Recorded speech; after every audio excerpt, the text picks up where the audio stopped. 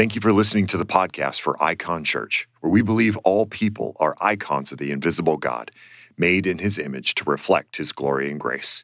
For more information, go to iconchurch.org. All right.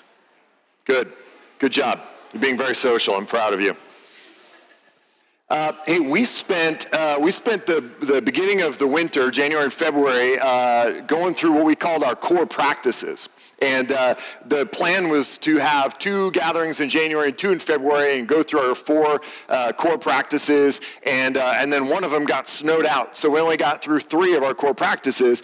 Fortunately for us, Fortunately for us, the 4th core practice that we didn't get to really dovetails nicely with this first week of 1 Corinthians. So just to recap briefly, because these practices are something we want to come back to over and over and over this year. So these 4 core practices were humble repentance. Okay, that we would be a people that are quick to own our mistakes, own our sin, and repent of them humbly. 2, prayerful dependence, that we would, like Josh said, that we would be people that even in the good times are constantly dependent on God for everything that we need.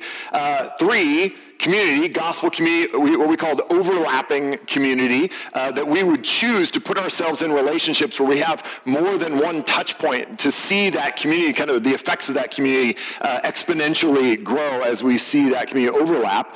And then the 4th core practice that we want to focus on for this year and really introduces us to 1 Corinthians is gospel clarity. Gospel clarity, that we are in a neighborhood and in a city where the temptation can be for us to kind of equivocate or to obscure the clarity of the gospel, to kind of beat around the bush a little bit, to not offend or to not hurt feelings or to not cross cultural barriers. And we feel like that is the opposite of what our city needs, the opposite of what our neighborhood needs, the opposite of what we need.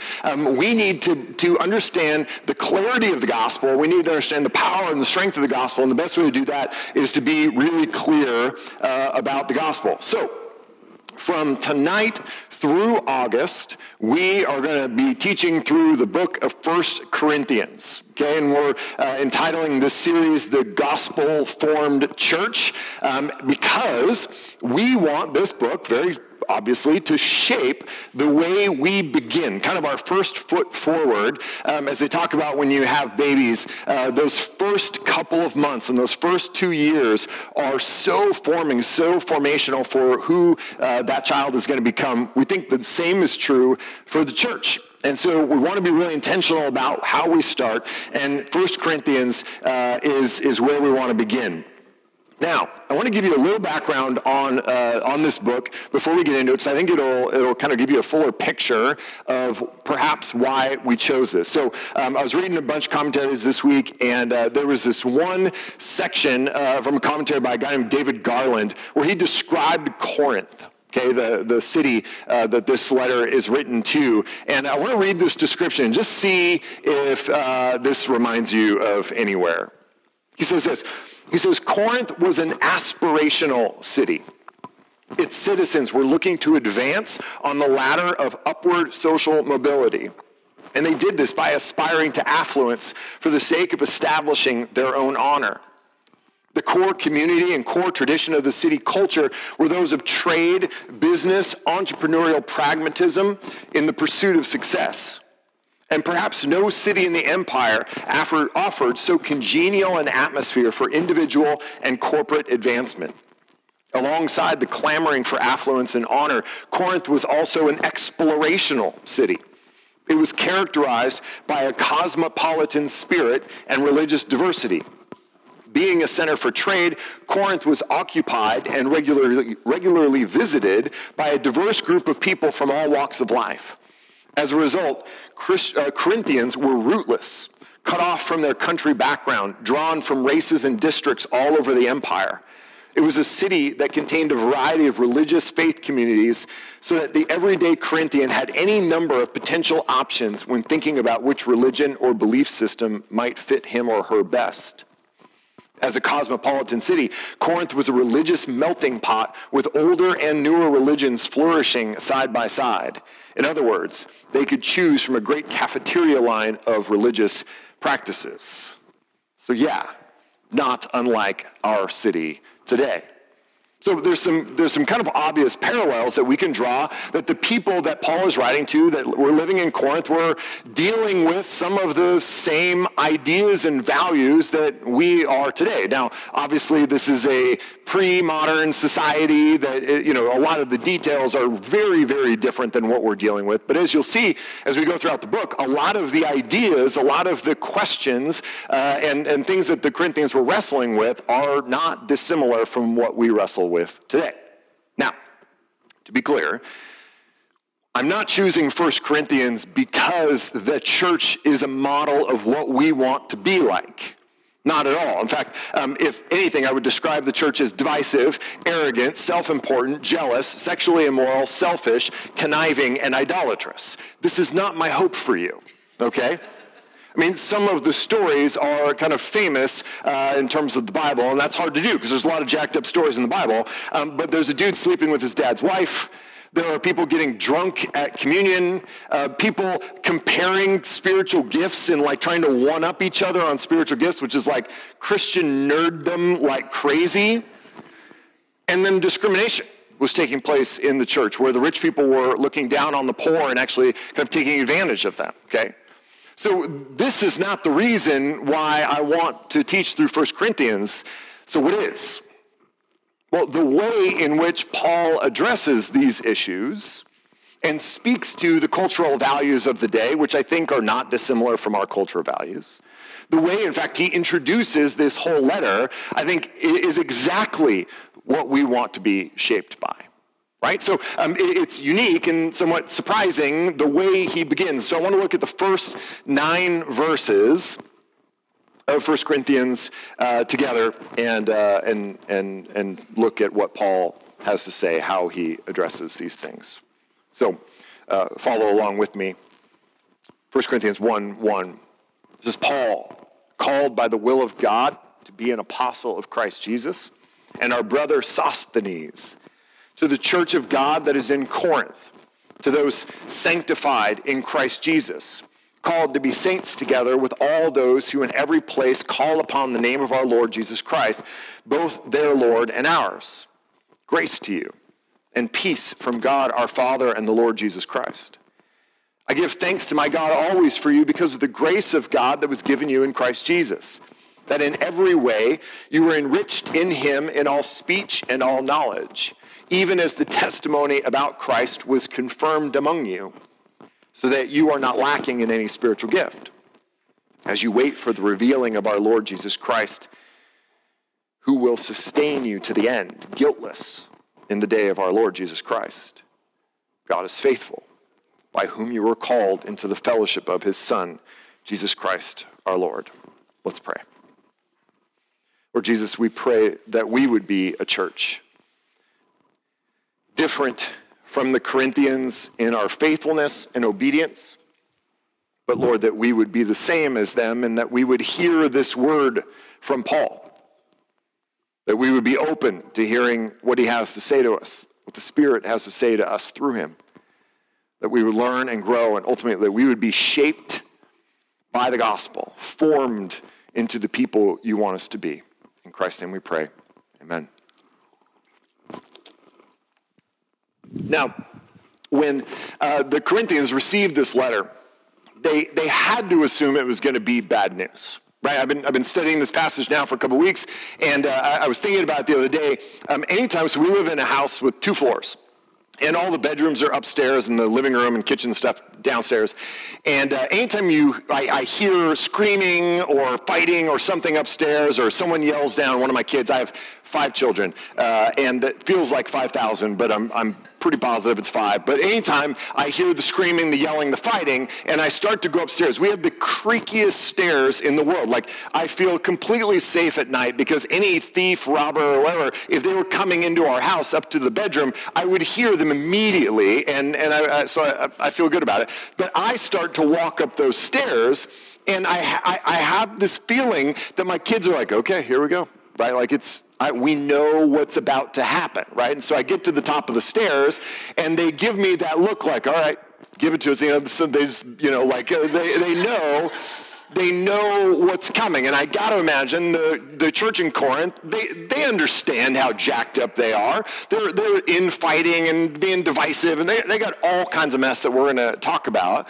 And so when they get this letter and whatever elder of the church unrolls it and starts to read it to the community, I think they had to be surprised by the way Paul starts.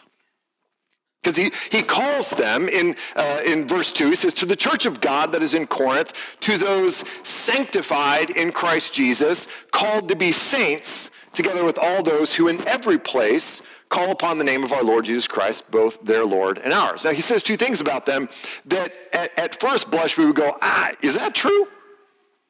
Right, he calls them sanctified, which is a kind of a Bible word, for those of you who don't know, is a Bible word for pure. Right, that they have been purified is essentially what Paul's saying. And then he calls them saints, just like all the other churches, just like all the other people who call upon the name of the Lord. Now, I've got to imagine they are breathing somewhat of a sigh of relief at this, that he doesn't just immediately go to the church in Corinth, what are you thinking? Right? Like the fact that he doesn't start there has got to be like, okay, all right, we've got a little more time. So the question is, as we know kind of what's coming, why does Paul start by calling them sanctified saints? Well, because that's who they are. Right? Like theologically speaking, that's true about them, that no matter what their behavior has been, if they have placed their hands into Christ, or placed their lives into the hands of Christ, if they have given themselves in faith to Christ, they are theologically sanctified saints. How is this true? Well, the gospel talks about who we are and what we do in slightly different ways. But before I get to that, I want to take a step back because I think that there is a problem that everybody in the world is trying to solve. Every single person and every community, every society, every culture, every religion, every ideology, every philosophy, everybody is trying to solve the same basic problem, and it's this. We are here. That we exist, our behavior, our decisions, our lives are somewhere around here, and then there is some ideal that is here. Okay, so our lives are here, and there is some ideal. And I say ideal simply because some people would call this God, but not all of us. There are some, most of our neighbors would not call this God at all, but they deal with essentially the same problem. But see, everybody solves this problem in different ways. We all see that there's a problem. We see that, gosh, I'm not who I'm supposed to be. I'm not who I should be. Or at least I'm not who I could be. And so we see this gap between what is and what should be. And everybody kind of solves it different ways. So our culture even solves this problem in different and slightly contradictory ways, right? Some in our culture would say that there really is no ideal. There is no top bar, so to speak. There is no God, certainly, and there is no objective morality. And so if we can just kind of take away that top bar, then there is no gap to deal with at all, right? Or if we don't take away the top bar at all, we say, well, we're in charge of this top bar. So yes, this is who I am, but the ideal is whatever you say that ideal is, right? Here's the problem with that.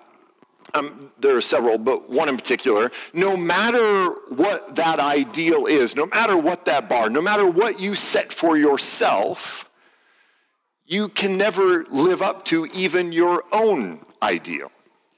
Right? I mean, I'm not going to make you raise your hand, but I would ask you to raise your hand if you are fully what you think you ought to be today. If you are who you think you should be or who you think you could be, if your behavior matches what you think it should be or could be, my guess is that we wouldn't have a lot of hands go up. See, no matter how low we set that ideal bar, and man, I know we're good at setting it low sometimes, we still can't quite live up to it. But But see, that's not the only way our culture solves this problem. We also solve this problem with this kind of therapeutic idea that we are good enough, right? I hear this all the time. You are enough. Right? You are good enough. Everything that you need is inside you, which is to say, essentially, if there are these two bars, there is an ideal, but you are it. Like this low bar, essentially the low bar is super, super high, that everything you could be is in you, and it's just a matter of you figuring out what that is, because you are enough. Now, I feel like I don't even have to go too far into this one, because I think we know there's some of this like moral intuition in us that knows that's not true. That when we close our eyes at night and replay the day, and we replay the moments where we failed to be what we want to be, we see others who are what we wish we were. But I think we know better than that. And besides, the kind of hypocrisy is that Americans spend billions and billions of dollars to not be who they are. In health products, in gym memberships that we don't use, in, I was going to name specific drugs, but we'll just say drugs in general. We spend billions because we know we're not enough. And if we could just be a little bit more, we know or we believe that we would be fulfilled in a way that we aren't now. Besides, think about it this way. If you're enough, then what is the desire in you? What is the motivation in you to grow or to learn or to be anything other than what you are? This idea that you are enough and everything you are is good enough and just don't worry about it. There is no higher bar. You are the bar. It actually demotivates any sense of growth or aspiration, which is foolish. Religions answer this question slightly differently. Most of the world's religions answer the question basically the same way. They say, yes, there is a really high bar and there is a really low bar, but if you follow our regimen, if you kind of do the right things and practice the right things, then you can kind of climb up the mountain to the guru or God that is at the top. Right? And this is the basic belief system of every religion. That there is a gap, but you can fill that gap if you just work hard and be disciplined. In fact, the religion of capitalism is not altogether different, is it? The religion of capitalism essentially says there is a gap. This is you down here, and this is the ideal you up here, and what bridges that gap? Whatever product the ad is selling you. Right? Essentially, every advertisement you've ever seen, I don't know how many of you are in advertising and marketing, so I'm sorry in advance, but every advertisement says, you're not enough in this particular way, but you could be if you had our product and used it. If you just bought our product, you'd be more beautiful, more successful, more wealthy, more the you that you were made to be. It's essentially a religious argument that these advertisements are making. That there is a path to self-fulfillment, but you have to walk it. Okay, so the problem with this, of course, is a number of things. One is we will never walk the path perfectly. We will never climb the mountain. And what breaks down to a great degree about this metaphor is that it's a mountain, meaning it's still on earth. So when you climb this mountain to the top, even if you are the most disciplined person in the world, the top of the mountain is still earthly. It's still human. It's still of us. This is an essentially humanistic vision of self-fulfillment. So the culture answers in different ways. Religions broadly answer in different ways. Some Christian leaders do a bit of both, where they kind of lower God and raise us and give us kind of basically the cultural argument of God's not that different and not that other, and you're pretty great, but they just kind of couch it with religious language. Paul does none of these things to solve the problem. How does he solve the problem? Verse 4.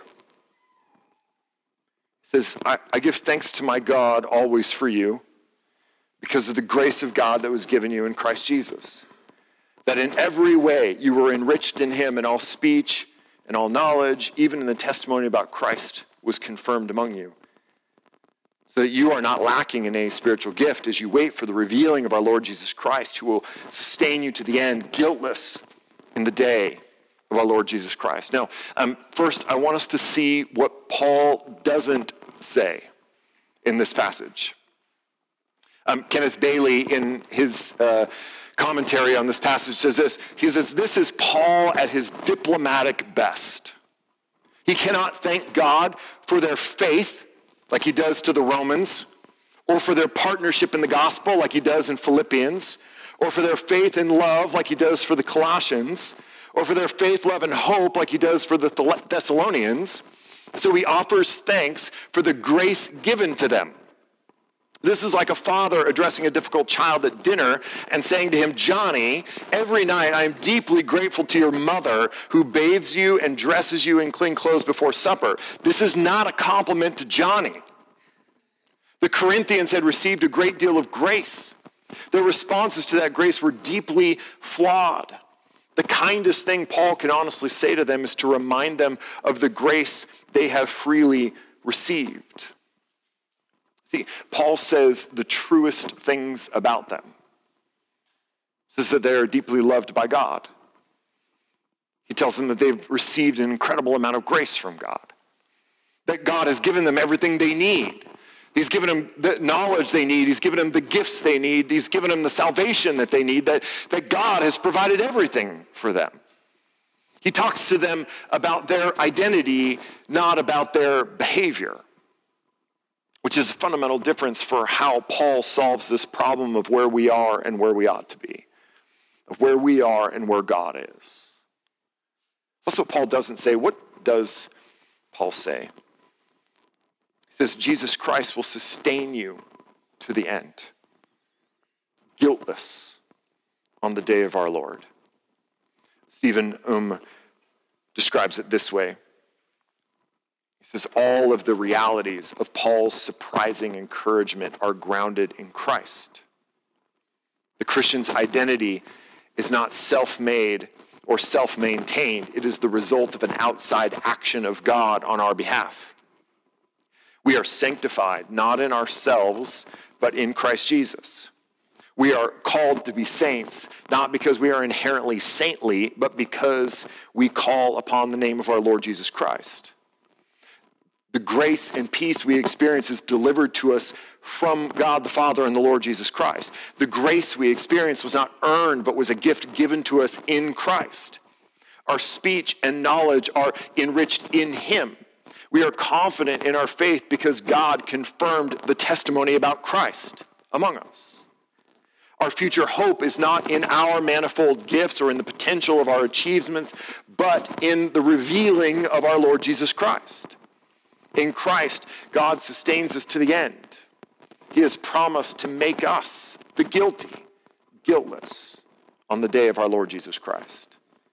We are absolutely certain of this because God is faithful, and he has called us into the fellowship of his Son, Jesus Christ our Lord.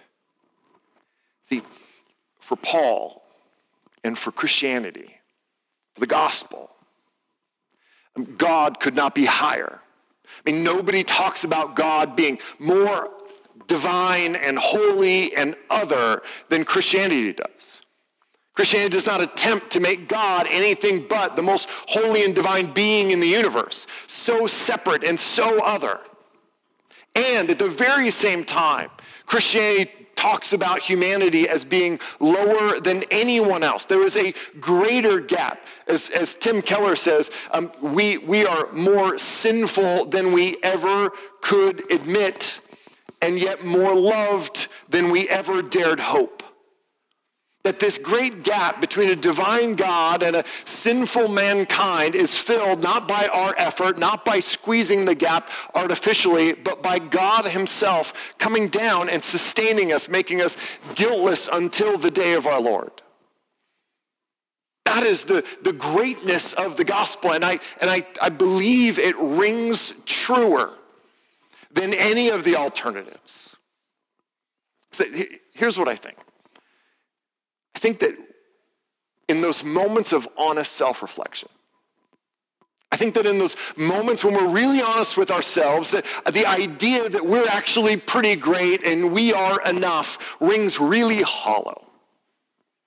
Because we've spent 20, 30, 40, 50, 60 years or more trying desperately to be enough. There's nothing we want more than to be enough. And we've tried and tried and tried and tried and tried. And if we're honest with ourselves, we know we're not. Our track record says we're not. And yet, I think on the other side too, the idea of a God who isn't holy and other and divine and majestic and high. The idea of a God who's less than that, sullied, like and almost human-like, like the Roman gods were, isn't aspirational enough for us. If I'm going to believe in a God, I want the God of the universe who sustains the universe in his hands. I don't want some demigod, some lesser God, some lesser kind of watered down version of a God who just kind of pats me on the head and sends me along my way like a dowdy old grandfather. I don't want that God.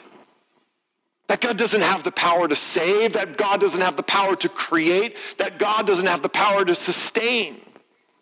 So not only do I believe the gospel is true, I believe in my soul that it makes the best sense of the universe. It makes the best sense of the deepest desires of our hearts and what we know to be true about us. That if there is a God, he is high. And what we know about ourselves is that we are low. No one would have known this better than Sosthenes. In verse 1, if you remember, it says, Paul called by the will of God to be an apostle of Christ Jesus, and our brother Sosthenes, which this is pretty common for Paul to kind of tell whoever he's writing to who he's traveling with at the same time. But Sosthenes is unique because he comes up earlier in the story. In Acts chapter 18, there's a character named Sosthenes. And now, do we know that it's the exact same Sosthenes? No, but that doesn't seem like a super common name. And what we know about Sosthenes is that he's from Corinth. In Acts chapter 18, we see this really interesting story where Paul is there in the synagogue preaching in Corinth, and a mob tries to get him imprisoned. And that mob is led by a man named Sosthenes. He was a Jewish leader in the synagogue, and they brought charges against Paul, Timothy, and Silas in front of the Roman judge named Gallio. And Gallio essentially dismissed the charges and kind of mocked Sosthenes and his little mob of Jewish leaders. And when they left the courthouse, they were so ashamed that this mob of Jewish men who had followed Sosthenes into the Roman courtroom, beat Sosthenes on the steps of the courthouse because of the shame he had brought them, while the Roman guards and officials looked on and did nothing. So in Acts chapter 18, we read about this guy Sosthenes being rejected and humiliated, embarrassed by the Romans, and then turned on, abandoned by his own people, the Jewish leaders. And here we are just a few chapters later in the story, and Paul says, I'm writing to you, Corinthians, and your brother Sosthenes, if you remember. Now, I don't know what happened between Acts 18 and 1 Corinthians 1, but it's not hard to imagine. It's not hard to imagine Paul in the aftermath of seeing this. I mean, Paul is there. He sees this whole thing. No doubt saw Sosthenes get beaten on these steps. It's not hard to imagine Paul in the days following going to Sosthenes' house. It's not hard to imagine that he would have given him sympathy, that he would have supported him, that he would have shared the gospel about Jesus Christ being the Messiah with Sosthenes. It's not hard to imagine that Sosthenes understood the gospel in new ways because he's now seeing it in light of this humiliation that he has experienced at the hands of the Romans and the rejection and beating he took at the hands of the Jews, that he is seeing the one person who is seeking him, who is his posture for him is sympathy and love, that Paul alone comes to Sosthenes and shares the gospel of this love that Christ has for him. It's not hard to imagine that. And now look, just a few years later, Sosthenes is with Paul co-writing a book back to his people, calling them to respond to the gospel. That's the heart of grace. The heart of grace is to say that God is big and we are not. And there was nothing that could fill that gap except God himself. And he did. He did. And we're going to read a lot about the Corinthians and the decisions they've made in light of the gospel, and the way that they have rejected it and not lived consistently with in light of the gospel, and all the mistakes and all the sin. But it's interesting to me that Paul starts at the very beginning by telling them who they are, reminding them who they are. See, every once in a while, when my son is doing coal things, and most of the time, if I'm really honest, most of the time when Cole is doing coal things, I come upstairs hot. I'm ready to do some whooping is what I'm ready to do, and I'm sick and tired of whatever it is he's doing for the 100th time, and I'm ready. But every once in a while, I have the wherewithal. Every once in a while, I have the presence of mind to start by getting down on one knee with Cole and saying, Cole, is there anything that you can do to make me love you less? And he knows the answer is no. And I say, Cole, is there anything that you can do to make me love you more? He knows the answer is no. He always says it reluctantly. He usually goes, no. Which tests my grace.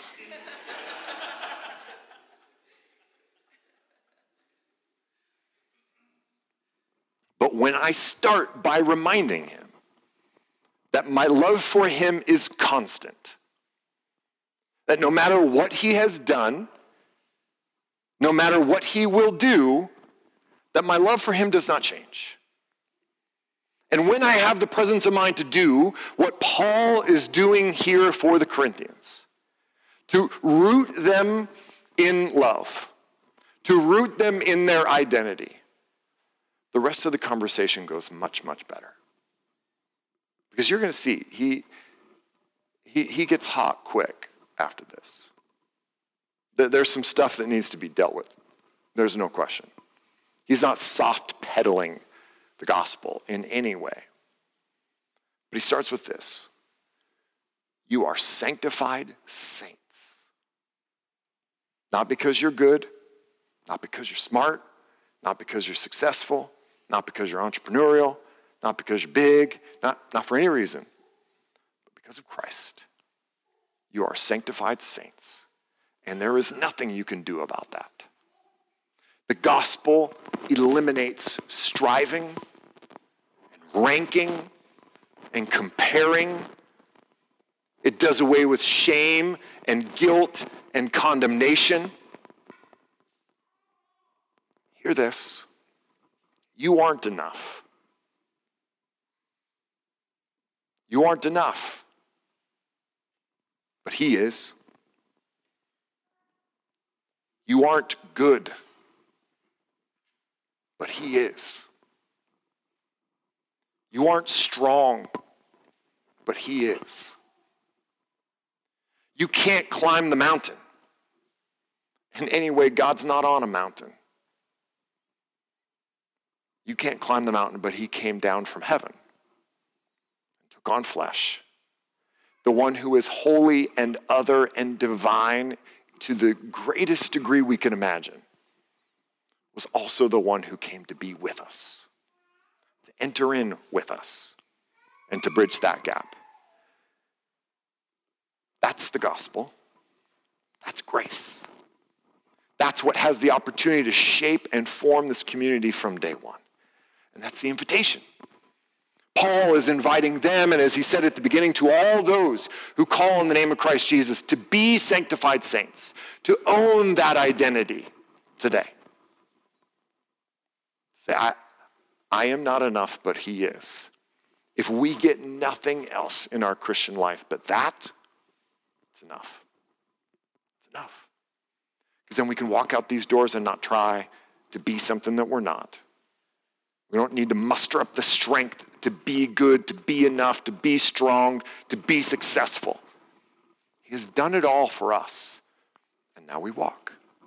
And now we pursue. And now we step. And now we grow. But not to earn. He has already earned. There's nothing left for us to earn. There's nothing you can do to make him love you more. There's nothing you can do to make him love you less. He loves you the most. He already went to the cross for you, and there is nothing more he can do. There is no greater love that can be demonstrated than the cross. Let's pray.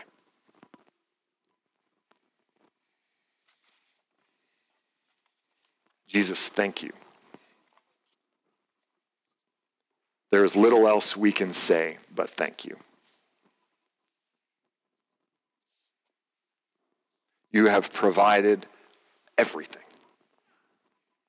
You made us, you sustain us, you saved us, you walk with us, you change us, you grow us. You speak to us and teach us. All that we need is you. And we have it. There's nothing between us. You made sure of that. You came to be with us, to be among us, to demonstrate what that kind of kingdom life can be like. You showed us what it can be like. You showed us what a world without pain, without death, without hardship could be like. And then you took on all the pain and the death and the hardship that we have wrought in this world, so that we can one day experience fully what we saw through you in part. So Lord, I pray that we would be changed by grace, shaped by grace, assured of the grace that we have. And that for those who are here and are not Christians, and I know and I'm thankful that you are here, but Lord, I pray, God, that you would expose them to grace in a way that they have never even considered it before, never felt it before, that they would know your love, know the acceptance of your grace in a way that they have not before.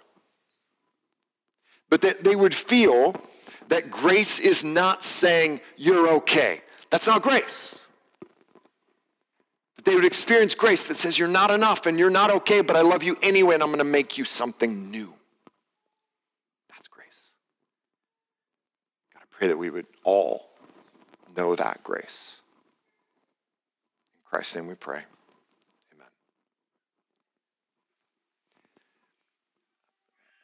Amen. Every week we respond in a few ways to the preaching of the gospel. In a moment, Zach will lead us in a few more songs. We'll take communion together. We'll give our offering. But before we do any of that, we want to take just a couple of minutes because there are so few moments in our lives that are free from distraction. So few moments in our lives where we have silence. And so if I can provide nothing else for you tonight, I want to provide for you 2 minutes of undistracted silence. Or at least quiet. Zach's going to play a little bit, but otherwise. So we're going to take 2 minutes, and I would encourage you just to let what you heard tonight get deep on you. Think about it. Pray about it. Confess sin to God in this moment in preparation for our time together in communion. So let's bow our heads together.